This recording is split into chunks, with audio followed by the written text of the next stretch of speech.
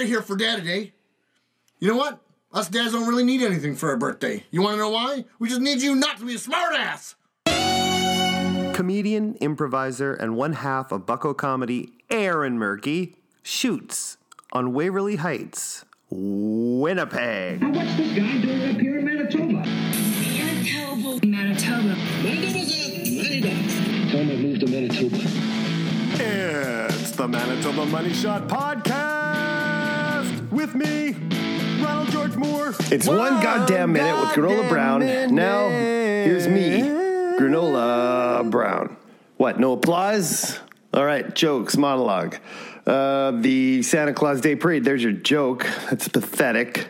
The only kids that are downtown these days are the ones that are raiding the liquor marts. And they're not going to be too concerned about getting coal in their stockings when they're plastered out of their faces. Okay, my first guest is my next door neighbor. He has a YouTube channel, and say hello to Brad. Jim. Jim. Good to be here, Granola. Okay, show the clip. Show the clip of your new video. I'll play it on my phone. It's just me hitting my thumb with a hammer. What, that's it? All right, get the hell out of here, Brad. Jim! No, that was the dumbest thing I've ever seen. Hey, go back watch next it. door. Don't push me. Okay, flush of the day. Don Cherry. Goodbye.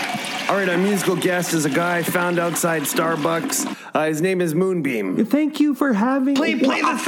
That's the show. One goddamn minute. Take 47. Hey, hi, how are you? Welcome to the show. Welcome to the Manitoba Money Shot Podcast with me, Ron George Moore. Hope you're having a good day. I'm certainly having a great day because I am dropping an episode with Aaron MERKE, the funny man, Aaron MERKE. So many credits, so many things he's done. The Winnipeg Comedy Festival. He's in Bucko with his wife, Lauren Cochran, and they are hilarious. Go check out Bucko Comedy on YouTube. He acts. He's got a new short film at the Austin Film Festival called Lughead. You can check the trailer out at lugheadmovie.com. Looks pretty cool. Also, he's starting this new thing called a MERKE Shop. The MERKE Shop, well, he talks about it during the show. Pants on Fire is a comedy game show. He'll be appearing at Thursday, November 28th at XQ's. And that's brought to you by the Proper Room, hosted by Robin Slade. Look, Aaron MERKE can do it all. He can write, he can do makeup, he can make videos, he can direct, produce, teach. He's amazing, and you'll find out soon enough. Check out the show on Twitter, on Stitcher, on iTunes, SoundCloud, YouTube. Here we come. Here we come. We're rolling. Oh, yeah. Yeah. Look what I got. Unbelievable. This is ridiculous. The one and only Aaron MERKE. I'm so glad you came, man. I was very excited that you said yes and you would come over. I haven't seen you in a long time. Long time. Yeah. And last time was at the Cavern, I think. Like, when was that? Like over a year ago. On an open mic. Yeah, it was an open mic. I decided to go up. I usually go up now when I'm a little bit angry, so I was like angry, so I went up. So. You got to get that rage out, you know? Yeah, that's what's happening right now. At the Cavern. A lot of rage at the Cavern back in those days. Oh, the Cavern used, not that the Cavern's horrible now. The Manitoba Money Shot Podcast listener Mike Green has pointed out that the previous sentence Aaron said may imply that comedy at the Cavern is still running as an open mic. It is not running anymore. Just wanted to clear that up. Back to Aaron. Cavern was the best. It was the best room in the city. It was. Because it was like you had to perform, and if you didn't perform, the audience was like, beat it. And if you did, you rocked it, right? Like, It was like the one place where it was like, yep or no. And the other places were like either a dud or like pumped up, like Rumors, like doing Rumors at 7 Spot at Rumors was like... A nice, polite crowd at Rumors. Well, yeah, it was like butter. It was like cutting butter. So easy. Aaron, we're basically the idea is we're going to go back to You Belong. And back to reality. Where were you born? Winnipeg. You were born in Winnipeg? Yeah. What part? What do you mean? Victoria Hospital. Yeah, but what part of the city? So Richmond? South. I grew up and raised in Waverley Heights, which is south end of the city. And that would have been new development back then. Yeah. Yeah, we were kind of the edge of the city, the south end of the city. There was nothing past us. Right. Like, there was, like, Richmond West, but, like, nothing on Pembina on the west side. We were the last of the west side. I went to, like, Chancellor, Leach, and then Massey were my schools. Chancellor Elementary. When did you decide that you wanted to act? I'm assuming it was acting before comedy.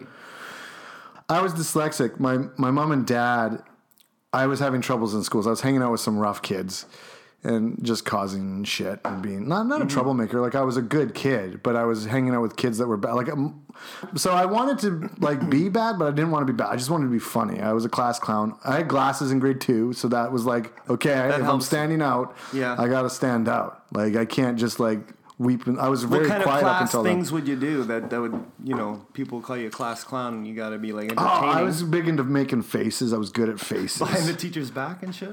Yeah, I would draw the teachers. I used art a lot. I remember I'd like to fake people out. I remember I like went home and put like some of my mom's makeup on my face to make it look like I had a bruise, but it was shiny and shit. And then I remember I took like a paper clip and made it like a fake retainer.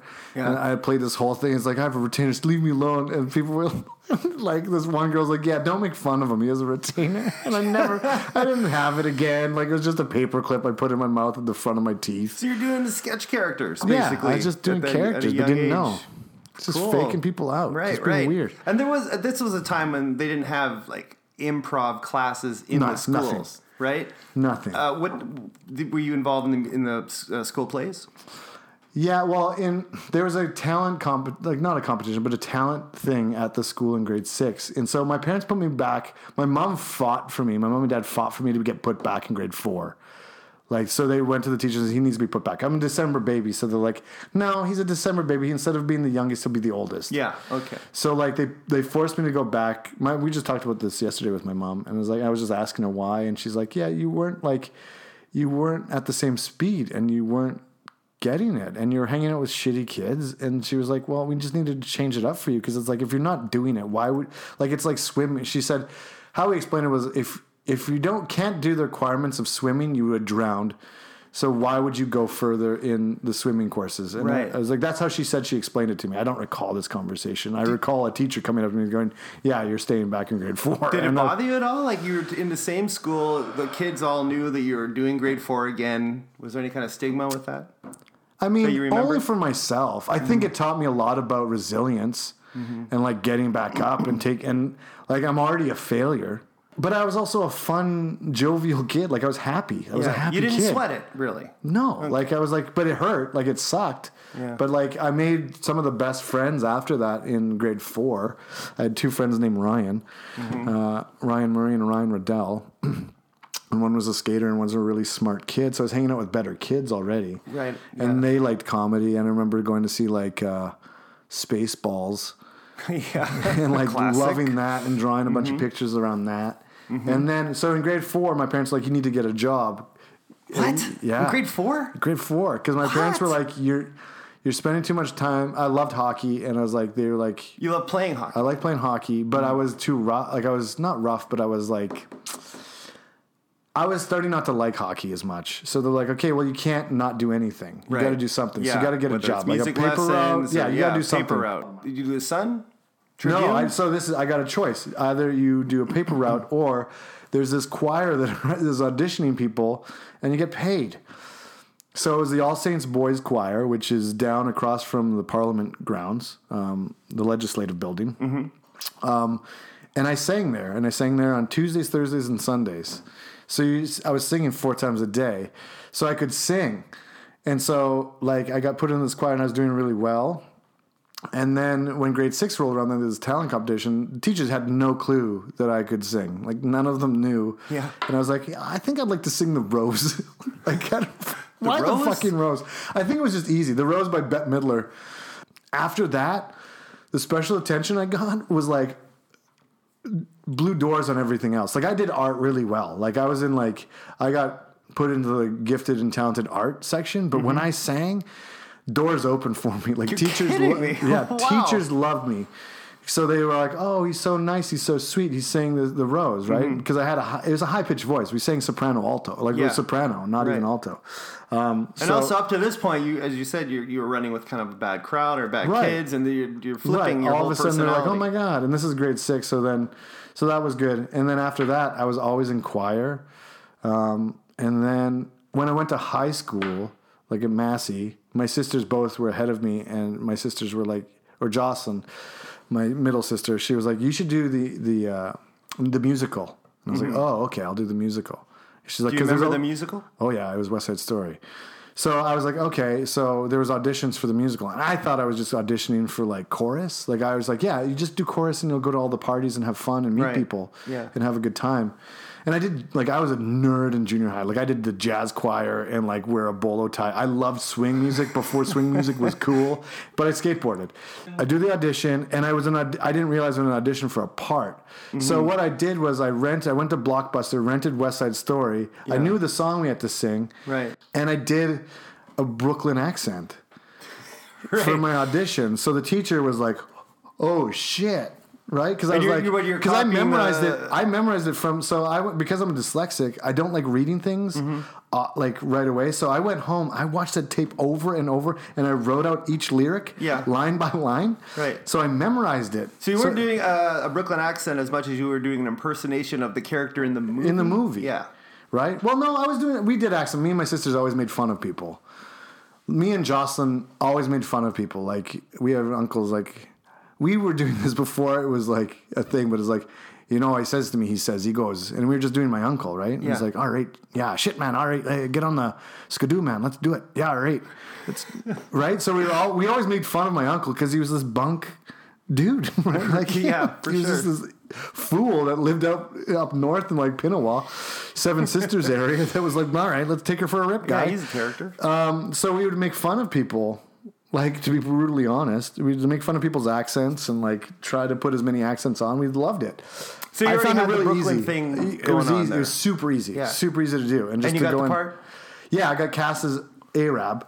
Yeah, Arab, which is actually a very dramatic role. Mm-hmm. Like, it was like after the big battle and the fight after Riff gets killed, for all you musical nuts. So you're involved in the theater program at school, too? Yeah. No, I didn't do drama. I literally didn't have, because I was doing band and I was doing choir, so I couldn't afford any more electives. Right. So I would like sneak into art, and I would do art, and I would sneak into drama, and I would just sit. I would just miss math and science classes, and I would just go into those and just fuck around. So then, when did the improv come into play? When did you hear about improv? In grade 10, the CIGs, the Canadian Improv Games. The first few years, they had tapes that you could send in. Like an audition tape? Like you'd have basically you get a suggestion from their book, and the class would have to... So we got divided into like a few teams, and we were like, I don't know, what is this improv thing? And none of us knew what it was. There was no structure to it, because the teacher was a musical theater teacher. She wasn't an improv teacher. Oh, okay. Yeah. So we had no clue. She just read out of a textbook and was like, this is how you do it. Right. And so we all auditioned, who is in that? So it was composed of everyone who she deemed quality in the school. So I remember Scott Cranwell. So you'll know Scott. Oh, yeah, for sure. So Scott Cranwell was on that tape. I'm trying to think. Ann Ross was on that tape, who's married to Gums, Scott Montgomery. Okay, yeah, for sure. These are all like old school cats. Sketch. I think Kristen Sawatsky was on it. I can't remember, but we all just did this improvised sketch and taped it and sent it off. So it was a chance to go to Ottawa and compete and all this shit, but I don't think Manitoba was even there. So that's when I first introduced to it. Did you go? No. You didn't? Literally, we put together a tape and it was never talked about again. Okay. It was literally, so that was my first introduction to improv. Just from that, you got more interested in improvisation? Kind of. So I went to University of Manitoba, and I hated it. Yeah. I saw, and I got to see like one of your expats, Sandy Jovan Bevins and Sarah Constable and Matt Kippen do a stage play, a sketch, Pilk's Madhouse. And I was like, that's awesome. I want to do that. And it was sketch. Yeah. Really? And I really idolized Sandy at the time. And I was like, I want to do that. And I went to university. I hated it. I quit. I did like a year and a half. Yeah. Hated it. Like I hate school. I'm an autodidact. I love learning on my own. Like I learn so much faster. Your own time. I learn so much faster if you're not talking at me. Right. Like, just show me how to do it and I'll do it. Like, I can learn things real quick. I think it's because of dyslexia and the learning disabilities that I'm like a really quick learner. Yeah. But it has to be tactile. So I got a job. My neighbor worked at a steel mill in St. Boniface, and I just started working at this steel mill. At St. Boniface? Yeah, it was the West Steel. Near Archibald, I guess. Yeah, I go up there. it was West Steel factory, so we made grain elevators and shit. Whoa. And so I was working there, and it's then... a slap in the face of reality of you're not going to go to school? I was like, it was good money. It was like $8 an hour, and at the time, that was good money. Yeah. Right? So this is like 97... 96, 97. So then Margot, a school teacher that I had who taught me English, was now the drama teacher. And she had some improv things at lunch, but they were lame, and I would just go and disrupt and then leave. Like I would like goof around, and I was like, this is too nerdy. I'm beating it. That's right. Skate out of there. Beat it. All right. I would just go around, goof around, and then leave right away. She loved me, and she thought she let me do things. If only I can get that boy under my wing. And then she was like, I was working at Stillman, and she's like, okay, well, we're going to Chicago. Would you want a chaperone? And I was like, okay. And so I went down the year Mike Krajewski went with his group of kids, like Bob Banks, Mike Krajewski, a bunch of others, Matt Tamlin. Those are the people that are still involved in the community a little bit. So they went down to Chicago as a class, and I went to chaperone with the student teacher and Margot. And so we're all down there, and we studied with a guy named Del Close and Shauna Halpern. Yeah, Del Close, of course, is one of the Godfathers. So that was the sale to me. Like Margot was like, we're going to go study with the guy who taught Mike Myers. Yeah. And Bill Murray. And I was like, those two guys alone, like those two names, I was like, I'm there. Like, I'm there. This is the one thing I needed because of fucking working in a steel mill sucked. Yeah. And so I went, and... would it have been Improv Olympic? Improv Olympic, yeah. In Chicago? Yeah, Del we went to Close Improv Olympic. there? And Del, after we did the class, Del asked me if I wanted to study with them. Like, these are out of all the kids. He was like, would you like to come down and study? Wow. So I was like, shit, yeah. So I got him to write in my book, let this kid come to Chicago. Well, I was like, I need something to show my parents. And so he's like, let this kid come to Chicago, Del, and then hope to see, and then say, Sharna wrote, see you soon. And so basically 2 months later, I asked Sharna to find me a place to stay. She kind of found me a place with a guy named Bob Callahan, who's still doing it, still working his mojo out in New York. And so I moved 2 months later. I moved down to Chicago. Right. How long were you in Chicago? I lived there for 2 years. 2 years? Mm-hmm. That would have been illegal. Illegally. Yeah, you got pretty lucky. Yeah, right? I did. Well, this is before 9/11, right? Like this is 1997, 98, I believe. Mm-hmm. And so that's when I moved down to Chicago and then studied just improv like crazy. Mm-hmm. And were you only doing Improv Olympic, or did you manage to get to Second City? Moved down there, and I started at IO, of course, and I was interning, so the classes were free. Mm-hmm. I just had to work. Amazing. I just had to work, so I worked my ass off and learned another side of the business completely. Right. Like worked office. What job? Worked box office, worked barback, worked like any job they had. Yeah. And I worked a lot. So you're making money there as well? Like you're interning? No real money, just interning. Right. So it would take 2 years to do it, which I did do the 2 years, but I doubled. So after level one, I would do 2 and 3 together, and then I would do 3 and 4 together, and then I would do you know what I mean? And yeah. So I would just double them. And so I basically got... You were spending every day there, really. Every day at IO, or Second City or Annoyance, every day, doing improv every day for 7 days a week in some way. So like either rehearsal, like a lesson, like a workshop, or like getting up on your feet doing it. Right. Like I was 19 and I was running the jam illegally at IO. Yeah. With a guy named Philippe Rist, who ended up going crazy, while we were doing it, and he was 19, I was 19. And that's what we were doing. And that's been a time of your life. Awesome. Like I went down with the saxophone too because I wanted to play sax. Because I went to School of Music first at U of M, and then I hated it because it was just full of nerds who were just like uppity dicks. Right. And then I was like, that's not how I'd learn. So I went and I wanted to play at the blues clubs, and that's why. Well, that was you ended up playing blues clubs? I played a little bit, not as much. Like I went a few times, and then I was like this comedy thing just consumed me. Yeah. Because when I first got there, because Bob Callahan's place wasn't ready yet, I was living with like a bunch of Irish dudes in a squat because I met them at a hostel. And so I was living in a squat where we had no hot water. We had light, no hot water. And we were just living there for free. Yeah. And then we would have water fights because it was the middle of summer. And like they would get me gigs. I'd work on like they were connected, like through Irish Connection. Wink, wink, The nudge, Irish nudge. mafia. And so I would bar back for their companies, and then I would work their moving company. And they would be like, "You do the talking because you sound American." So I would do the talking. You got your Brooklyn, New York, right? So I would just fucking like I would just talk to the people and like make sure that we did the moving right, and just give them the slip of paper and say bye, and then we'd go and party like at the end of the day. And I'm a non-drinker, so I would. Yeah, also, you've always been really a non-drinker. Yeah, I don't drink. Never got I into do once in a while with my best friends. Yeah, like I'll go down to Vegas and ruin the place. You're not one to just keep pounding them back at a bar. Only on those occasions. If I drink, I get drunk. Yeah. Like, the reason why I drink is to get drunk. That's the only reason. All right. Because I'm like, what? Why else would you? Yeah. Right? Like I don't need to take a buzz off.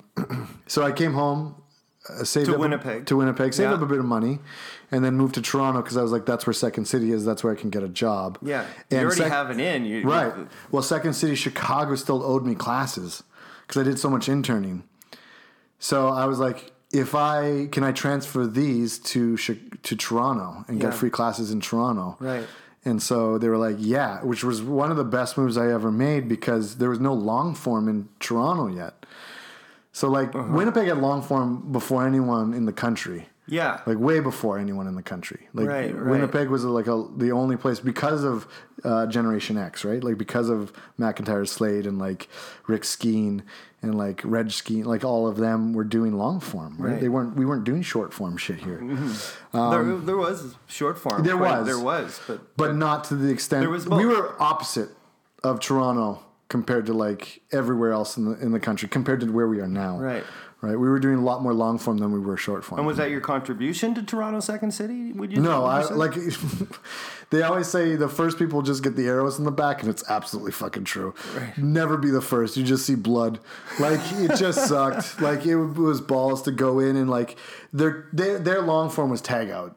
Like it was just a tag out. There was no like because Chicago long form is like a one-act play or like the Herald or an Armando. There's a whole bunch of formats or the Advante. Like there's so many different formats, the deconstruction. There's so many formats you can do. Variations of taking one suggestion basically and running show. It for an hour or whatever. Right. And making it have beginning, middle, and end. Right? That's your goal. Yeah. Have it loop around. Right. And the callbacks and running and do the run. Like not very many people even in Canada know how to do a run properly. Where it's callback after callback after callback after callback and it's all like sandwiched together. Yeah. That's the one thing I want to teach at some point to someone. Who was teaching you in Toronto? Albert Howell. Albert Howell, who was the Devil's Advocates. Yeah, the Devil's Advocates. I remember him. Yeah. Yeah. So I got there. And theater sports, wasn't he? He did theater sports. Yeah. So that's where I learned all John Stonian shit. Because John Stone, when I was in Chicago, we were in Dell's last class. Dell died in 98 on his birthday. And when he died, I was like, that was the reason why I was there. I went out to LA for like 2 seconds to help a friend shoot a movie. And then I moved home and then to Toronto. Right. Like, because Dell died. There was like, Noah took over, but it took a while for that to all like, I think it was, part of me wonders if it was a bad move to move from Chicago because the guys I started with, they got the keys to the city kind of after that happened. Did they? Really? Yeah. They kind of started like running like, just they got a name for themselves and started just fucking running, right? And they were the cats now. Like they were and they got the spotlight for a bit. But at the same time, I moved quicker up in Canada because no one knew the Herald. And so I was this young kid. I moved to Toronto and they had auditions in I can't remember. They had an audition when I first got there. I went. You mean for main stage or for Turco? For you never went straight to main stage. Of course. There's only a few people that went to main stage right away. Right. And it was usually out of some weird deal that they made. And also, you're because of the classes too, right? You're in the classes. Right, I'm doing the classes. Yeah, then you audition for tour. I found out about the auditions. I didn't have one. So I just showed up at Second City when they were having auditions, and I basically went up to them and I'd like to crash the audition. And it's like, can I get a spot? Really? Yeah. The first one I crashed it.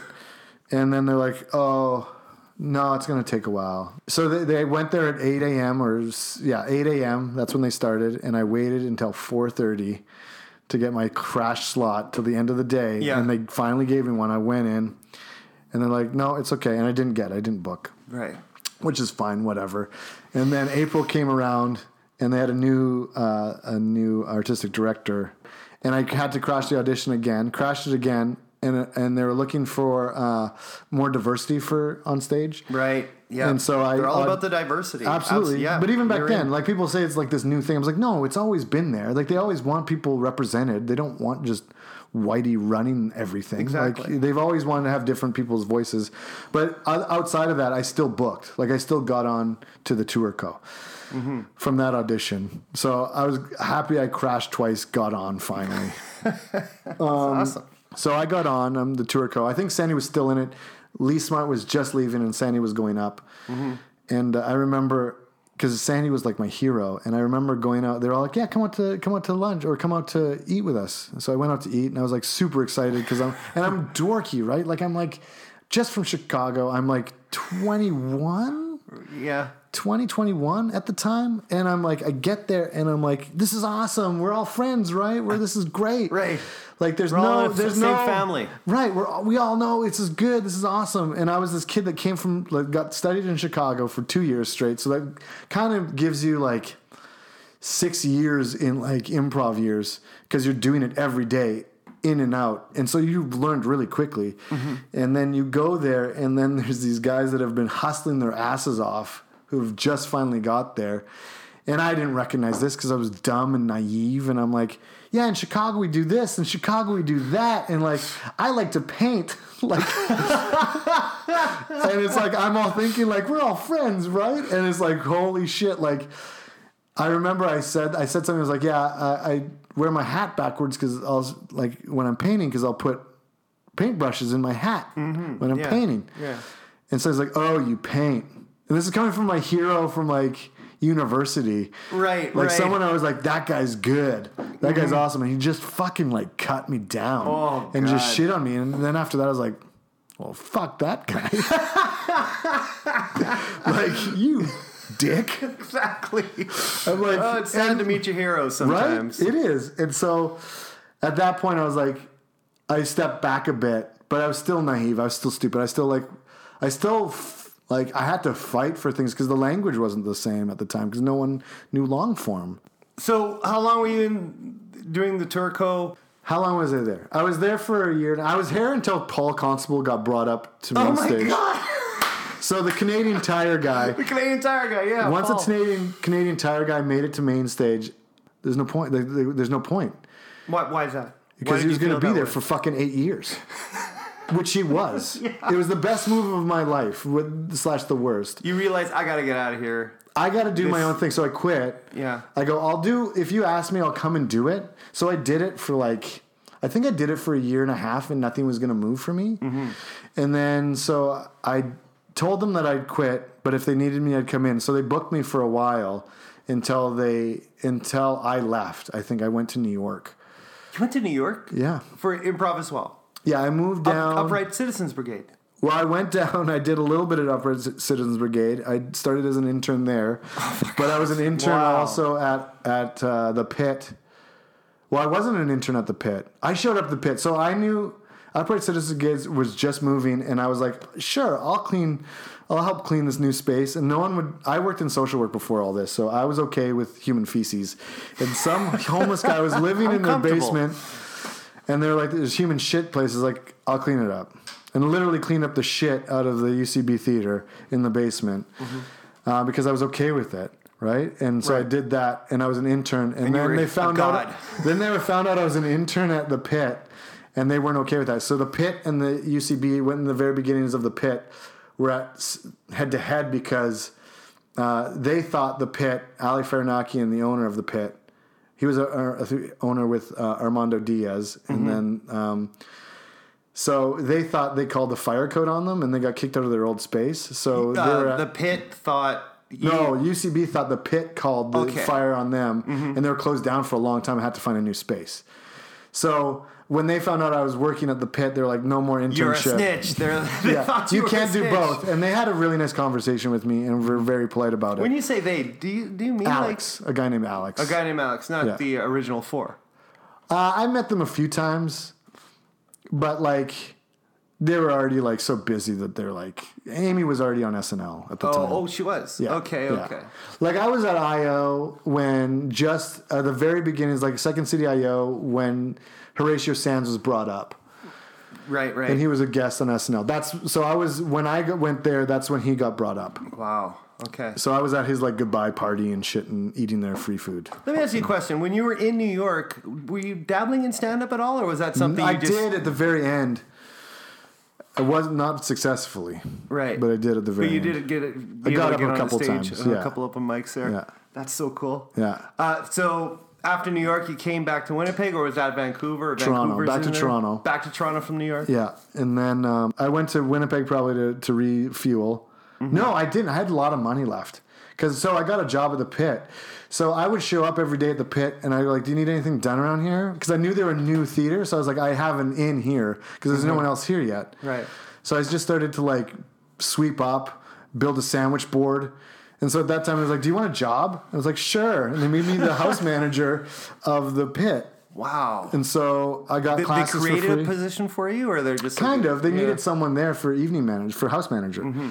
So I was there, and I ran the lighting board for them. So I ran for all the shows like Miss Jackson and like Generation X. Saw some great shows, like some really good shows. Johnny Lunchpail, some really good groups out of there at the time. Yeah. And it was brand new. So like it was Armando Diaz's theater. Like that's Armando's theater. So I was like, the only reason I got in is because I roommated with Bob Cullen in Chicago, and Brian DeSmet, the general manager of the pit, was like, "Oh, I'm good friends with Bob Cullen. Yeah, sure. Here, have a job." Jeez, it's all about who you know. Yeah, it's all absolutely. about who you know. So I did that, and then I was with my girlfriend at the time, Deb, and I think it was getting hard. And you then mean long distance relationship? No, she lived with me. We lived. Both of you went to New York. Yeah, we lived at 91st and Broadway. Paid $900 a month. I made $600 a week at the pit illegally. Wow! So I had money. Like I had money. Tax-free. Yeah, man, tax-free. Fucking, it was great. Wait a minute, what year was that? New York? That was before. That was 2003. Oh, that was after 9/11. Okay. But they weren't looking for whitey. They weren't. I was good. They weren't looking for some white, blonde, blue-eyed kid. Yeah. Who was like, I do improv. Like they weren't looking for me at all. But then, like, you came back to Winnipeg and you started your own improv. That's right. company. Yeah. I came back. Yeah, and then I started False Idol Factory. False Idol Factory. Right. Yeah. Like idling. Like. Right. Or no, it was Idol. Like IDOL. Like Idol. False Idol Factory. Right. But then, like, from Winnipeg, you're bouncing to Vancouver and back, or did you spend a good chunk there? No, then I went to Toronto. That's when I started doing stand-up. That's when you got the gig at Much Music, Then where I you're did doing Much video Music, on trial. and then had my own show for a hot second. Tell me about that show. It was called Laugh Out Loud. Laugh Out Loud. LOL. Yeah. It's just when the term LOL came into existence. Now, was that something you auditioned for, or you pitched it? No, so I worked with Much Music. And so I'd been working there with Video on Trial, and the producer of Video on Trial, who created the show, really liked me. Was that Trevor Boris? No, Trevor eventually became a producer, but he wasn't the producer. Okay, but he was involved in that show, Video on Trial. Yeah, he was like the first. There was the first 4 people that I think did it. Yeah. And then I was the second stream of that. Okay. And the producer really liked me. And he's like, I'm going to do a new show called LOL. What do you want to do on it? And I was like, do you want to do stand-up? Do you want to host it? Like, what do you want to do? I was like, oh, this is stupid. I'll host it. Right. Like, why would I want to, like, write new material constantly? And, like, when I can be the face of it. And it's like, can I do sketches and interstitials? And he's like, well, I didn't know what an interstitial was at the time. That's where I learned interstitial. I don't know what it is now. Interstitial is, like, the in-between. It's, like, the chunks of stuff in between to keep the audience fresh. Oh, filler. Yeah, filler. It's like sketches. Okay. So I would just do sketches as interstitials. Right. So I was like, can I do that? Can I make my animations and put them up? Like, can I do that? And he's like, yeah, You for had free sure. reign to do what you want. It's the Aaron MERKE show. Yeah, absolutely. It was my show. It was my sketch show. And then we had stand-ups talk about pop culture references, like at the time. So I did that. Lauren, my current wife and comedy partner, came and wrote on it with me. Is that where you met her? I met her at an improv competition at the Clintons on Bloor. So there was a cage match competition, and we won it. Like, it was Kung FU was the name of my troupe at the time. Sorry, what was it? Kung FU. Kung FU. Yeah. I remember that name for sure. Yeah, Kung FU. Kung FU, and Lauren was part of a group called Lady Stash, who still exists as well. The Kung FU doesn't. Kung FU became the Mantown, basically, eventually. And then Lady Stash. And so we were the end rivals. And I remember introducing myself, and then I introduced myself over and over and over again to her, which she hated, but I was like, I like you. And she is half of your Bucko, which is your current sketch troupe sketch thing. Sketch improv YouTube channel thing. Yeah. So basically you pestered her until she got on. But I don't think I needed to. Like, I was literally just broke up with my ex, Deb. Like, Deb was just a hard person for me to live with, just because we just kind of oil and vinegar. Right. And Lauren gives me what I need, basically. Like, she knows me, she understands me, and she's a good writer, and she's fucking brilliant, and subtle as F. Like, that's why I liked her. I remember. Was that the attraction? I mean, there's it was her telling a joke on stage. She started doing a character on stage in the middle of the improv set, and she started talking about spilling orange crush on her sister's sweater, and I was like, that detail was so fucking like tight, and I was like, 4 girls talking about being at a slumber party and like she spilled on her sister's like sweater. I was like, that's like, it's so minutia, so tight, like so small, but so informative of like a scene. I was like, that's fucking brilliant. Awesome. I know everyone else is like, what? That's not, but I'm like, it's just those little details that make shit stick real. in your mind. Absolutely. It's like when someone improv drinks and they're like,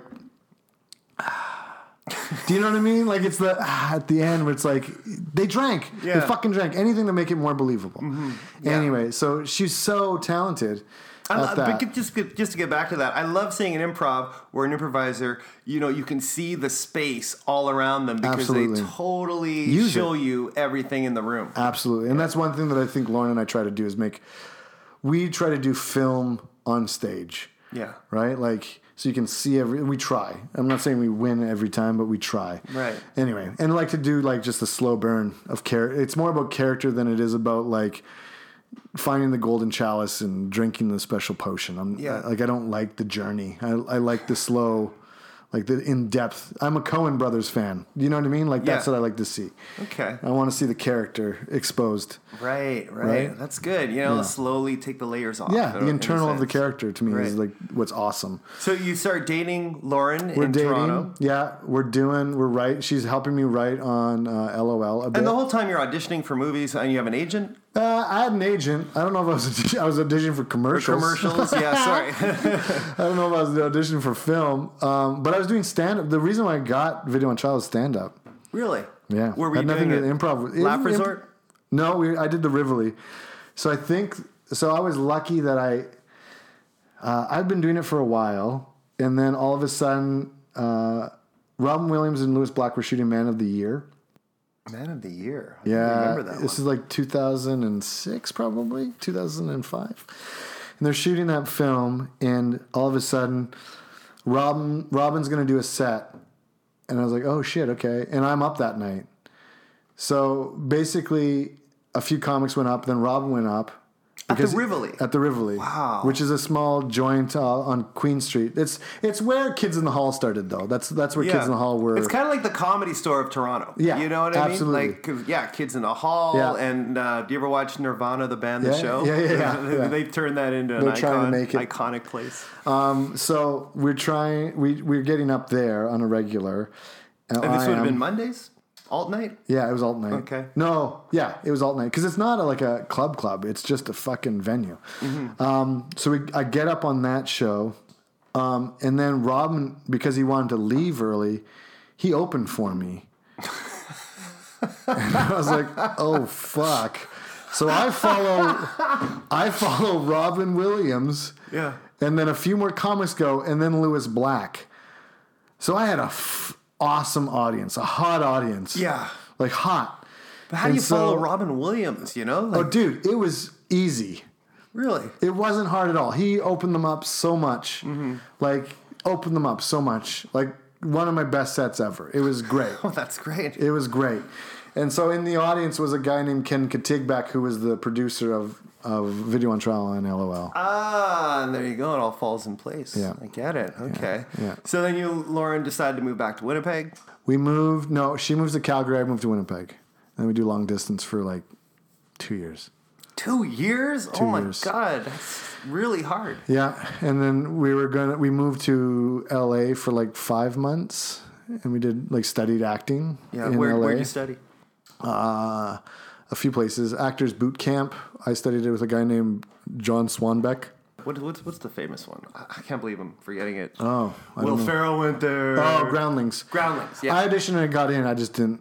I was like, I know. Not that I just wanted to see if I could do it. That's really what it was. I wanted to see if I could get in. And I was like, nah, I don't need any more like guru teaching any of that shit. Right. I just literally need to I just wanted to work my chops. So I came back to Winnipeg within those 2 years. I think that was like 2007. I did a couple TV shows here. One called House Party. Yeah. Matt Kippen and Sarah Constable wrote right. that. And then I also did another one called Retail, which was just a pilot that never went anywhere, but it was shown on Showcase. And then after that, I moved to LA with Lauren for the 5 months, and then studied like Meisner, like really heady shit. Meisner and a little bit of Chekhov. A lot more Trying training. to get some auditions in there. We did. I auditioned for Mad TV the second round. Fuck off! Wild. No go, which is fine. Did you check out the Comedy Store back then when you were Oh there? yeah, I went there. I went there one times, and then like a guy that we knew, by that time I was not like, it wasn't a thing. It wasn't like nothing blew my mind anymore. Like at the time. So when I was in Toronto, I auditioned for SNL. Like tape audition the year that Sudeikis got it, but Sudeikis was like part of Chicago world, so I knew Sudeikis from years ago. We took a class together with Noah Gregopoulos at IO, right? And so I knew like people I knew were starting to get famous, yeah, right. Like, so it wasn't a big deal. Like Jack McBrayer was on like 30 Rock, and he was doing those things. So those are people like I'm friends with were getting like hugely famous. So I was like. It wasn't as much of a big deal anymore. It was more like, okay, how do I get to that next level? Right. I had auditioned for SNL. I've auditioned for Mad TV. Let's go. Right. So at this point, you're like, yeah, I just got to find those steps up to where they are. Yeah, hustle a bit. Mm-hmm. I think at this point, I'm just going to rattle some stuff off. Sure. Okay, so then you have the Bucko channel on YouTube. Yeah. And one of your earliest things that you guys did that I like, that I've been watching is Megasis. You're jealous. Well, aren't you? We are the power couple people. You're jealous. What's that? Well, aren't you? Oh, yeah. We are the power couple people. We like to rock and roll. We've got complete control. We've got what it takes for us to survive. My kids are private schooled. Your kids are public fools. You probably want this sweet ass van to drive. Megasis was done. I wrote that. That was the first time Lauren came to visit me. Original when we were song. living apart. Yeah. It was an original song, and I was like, I wrote something, and I was like, let's do it. That was the first thing we ever did together. We weren't even Bucko, we were nothing. Mm-hmm. But that's a show we're actually re-pitching. We want to re-go on that. That's as an actual web series. Basically, Lauren and I are a couple that have kids. And I'm this like office worker that hates his job. That ends up quitting his job in order to create a band. And then his bandmate, he tries to fire him. He's like, no, I'm half of this band. You can't fire me. Yeah. So they take it to a vote. It was like, well, then I quit. He quits. And then so he has no band anymore. So then he convinces his wife to play drums in his band. And so that's what Megasis is. It's just weekend warrior shit. And that's what it's going to be. It's basically like White Stripes, but like that has a family. Right. And like convinces his wife to be tries to be the White Stripes. It's an hysterical video. Thanks, please man. check that out. Like you'll have to Google that. Megasis. You're jealous. Good song. You're jealous. Thanks, man. The Jets fan fur coat. The fur coat Jets cat face popcorn guy? Sure. Okay. What about it? That's what. Well, that was a viral sensation. When I fucking die, that's what I'll be known for. I don't know, man. I had a hard time finding it online. Did you? Yeah, I couldn't. There's a couple. It's the old. It was from when the news reported it. CBC still has it up there. I got sports clips of the month. You name me a fucking Canadian. They got sports clip of the month. Sports. Fuck. Okay, look at it. For those people who have not seen what we're talking about, is like in 2015, the Winnipeg Jets had some sort of fan challenge. Well, they tell you beforehand. So they come down and it's like, will you do the best fan? Yeah, I think it's like fan versus fan. Will you be a part of fan versus fan? Right. So I'm sitting there in this fur coat and cat makeup for no fucking reason other than to embarrass my brother-in-law. And because they're playing literally just because they're playing the Panthers. So I'm like, okay, I'm going to wear cat's makeup. Oh, I never even made that connection. No, I don't think anyone did. Yeah. And so that's why I wore it. And I was like, because I wasn't like, I'm a Jets fan, obviously, but I was like, whatever. Let's make some crazy shit happen. So then, will you do fan versus fan? I was like, sure. And I think they thought that because they had this kid in this like Jets like jersey and like the blow up kind of thing. Do you know what I'm talking about? So sumo suits that blow up. Oh yeah. So he was in that, and I think they thought I was gonna lose because I had like this cat face shit on. Exactly. So they put me versus this kid who's wearing this Jets thing, and I don't think they realized what they were doing. And so that one was being shown on TSN, I think. It was being shown nationally. Yeah. And so they came back from a commercial just in time to get me when I'm doing my second run. So they give you two options, and then my brother-in-law, they do it. You go twice, just so you know. Yeah. So you do the first one, and then you go. The other fan goes. Then you do another one, and then the other fan goes, or either or. And so I was like, okay, so I got to save my like. I gotta save butter for the very end. So what they got was the second dance. So I got up and then I took popcorn and I fucking started throwing the flinging of the popcorn out and then opened my shirt. Yeah, and like it was insane. And then it blew up because someone put it on Vine.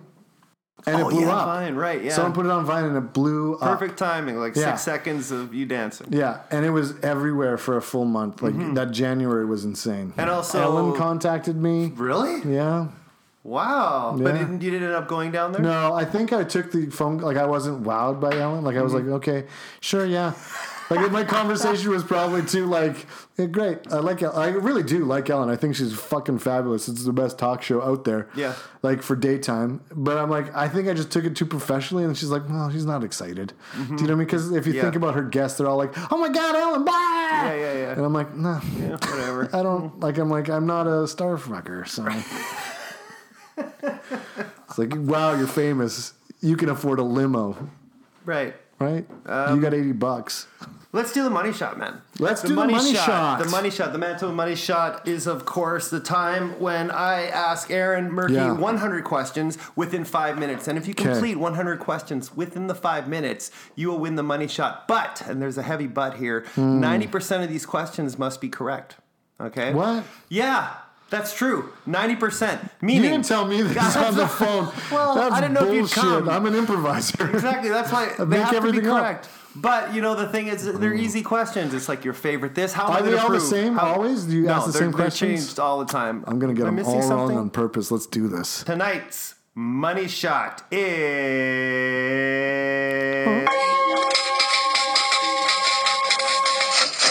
Hey, Fungu, forget about it. $15. I'm from New York over here. Why?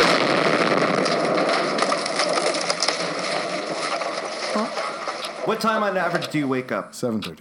Are you allergic to dogs? No. Last place you purchased a coffee? Never. Favorite actor/director? John Candy. Name a Winnipeg park. Assiniboine. How many pairs of shoes do you own? 7. Have you ever been on a horse? Yes.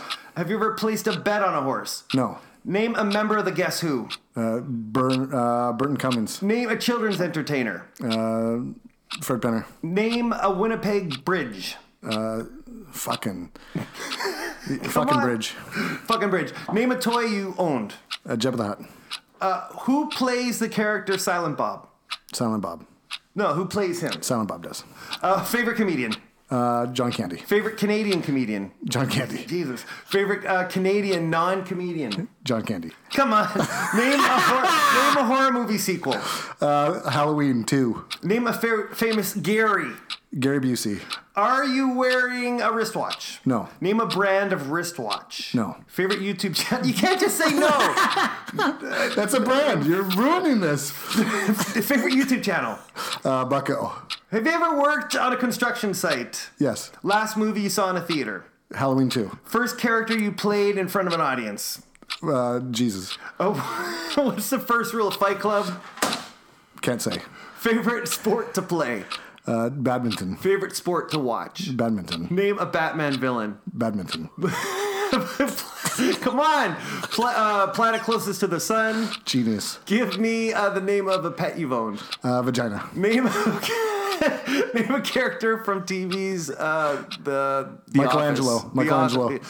Who did Ann B. Davis play on The Brady Bunch? Michelangelo. Name a current cast member of SNL. Scott Purnell. Favorite Scott Purnell. It's not even That's not a happening. dude.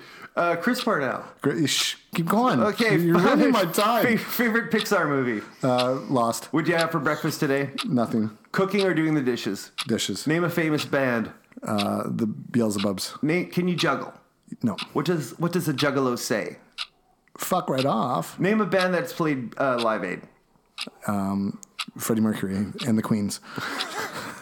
Name a Beastie Boy. Oh, fuck. Come on. Mike. Mike who? Mike, fuck me.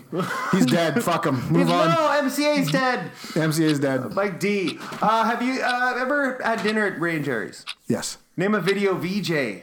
Oh, Suking Lee. Has your bike been stolen? Yes. Have you ever stolen a bike? No. Automatic or manual drive? Automatic. Best Halloween costume you've worn? Oh, John Candy. Name a flower. You can't laugh through my questions. I win just because you fucked up so many times. Come on. Name a flower. Any flower. Daisy. Have you been on a first date? Never. Can you start a campfire with no matches? No. Why not? Use a lighter. Have you ever scuba dived? No. Do you shop at Costco? Yes. Robbins or Starbucks? Fuck Robbins. Ah! You lose. Do you bake? No. Best restaurant in Winnipeg? John Candy. Name a kid in the hall member. Kevin McDonald, because he lives here in my fucking veins. Okay, well, ketchup or mustard? Mustard. Approximate number of times you've eaten 7 times. Corn dogs, though. 7 times. Corn dogs. 7. Soda pop you frequently drink. 7. Oh. What do you hate? Oh, questions. Name an actor from The Hateful Eight. Oh, fucking Kurt Russell. Name a figure skater. Wendy Acamino. Is that right? That's No. true. Name a Lil rapper. Lil Wayne. Lil Wayne. Name something in this room. Millennium Falcon. Who's a modern Stone Age family? Who are a modern Stone Age family? We got to kick this Flintstones. up. Okay, name an actor who's played Sergeant Bilko. I don't know. Cake or pie? Pie. Name a food you love. Pie. How many belts do you own? Pie. Name a Madonna album. Pie. Last video game played. Rocket League. Who sang the Ghostbusters theme? That Junior Ray Junior something. Ray Jr.? Ray Parker Jr. Is Bigfoot real? Yeah, sure. Are UFOs real? Yep. Are ghosts real? Yep. Last book read, 30 seconds. Yep. Can you play the drums? No. Do you wear jeans? Yes. Name a brand of beer. Beer. Does a beer shit in the woods? Yes. Does a bear shit in the No, woods? beer does shit in the woods. Have you skydived? Yes. Would you skydive? Yes. Name one of the 7 deadly sins. 7. Name a child actor. 10 seconds. Devin Sawa. Back dude. Name a senior actor. Wilfred Brimley. Have you been to Dauphin? Yes. Do you have road rage? What would you say if you had road rage? Damn it. That's the game. Did I get it all of them? No. No, I don't think I did. Well, first of all, I don't think John Candy came was the up answer a lot. to like 20 of these questions. You don't know if I have dementia. You don't know if I have That's true. dementia. I don't, but you got to. I don't even know if you'd say you got to them. Like some of these answers were a little. Some of that I'd was have for to put it comedic- past the judges. Some of it was comedic timing, though. If it was, it was. Some of it was I just like, admit, fuck yeah. it, let's have fun. I admit it. Yeah, Aaron, The Merk Shop. Yeah. What is this about? It seems like you're trying to create a community on YouTube. Not just YouTube. I'm just trying to create. So I feel the Winnipeg scene is kind of in a dismal space right now. I think there's a lot of lack of trust. I think there's a lot of just bullshit, like a lot of politics that is getting in the way of it. So what I'm trying to do is creating a space where it's like, let's do some shit. Like, because it's just been in the control of one person for too long. Yeah. Which has created this stale and holding on to that and trying to like kill it. And I think what's happened is because of what's been taught here is that people create a group and that is it. They're the group, and if you go see that group, that's what the group does. So it's more about like seeing that one band rather than seeing a community of people working. So there's not a lot of places for people just to get up and do shit, or just of evening where people get up and do stuff. Like I know they're doing like theater sports and that is great, but there doesn't seem to be the camaraderie that there used to be. Yeah. And just trying to give it a place where it can grow rather than trying to stifle it and own it. And, what's your vision then? Like you're looking for a venue? I'm trying to figure that out. Like I'm literally going, what can we do as a community? I'm just trying to be the voice of like the fire, because the reason why I'm doing it is because I'm doing what I love to do. Yeah. Like I'm doing special effects makeup. I'm doing the comedy I want to do with my wife. Yeah. Like, and we're both successful actors. So like, what can we do to make the environment better for the younger generation, the older generation, anyone who wants to do improv, so that we have a community that we can go to rather than a community that's scared of getting ripped off or someone controlling it.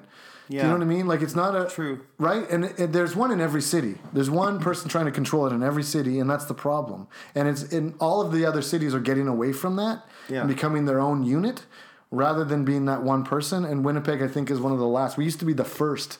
We were the first community to do long form, and it's sad now. It's kind of sad. So I have time, a little bit of time to like give back, because that's where I started. I started in those rooms. I started in that time and working my ass off, learning how to do improv on these stages, and it's taken me pretty far. Right. So I just want that to happen for others. So it's not necessarily a venue. It's not necessarily an improv classes. It's a community-based movement. Right? It's a movement. And I don't even need to be the head of it. Like, the Merk Shop is there because eventually I would like to teach classes on my own, but I know, like, in my head, I can probably just announce it here, because why the fuck not? Because I want to be transparent about everything.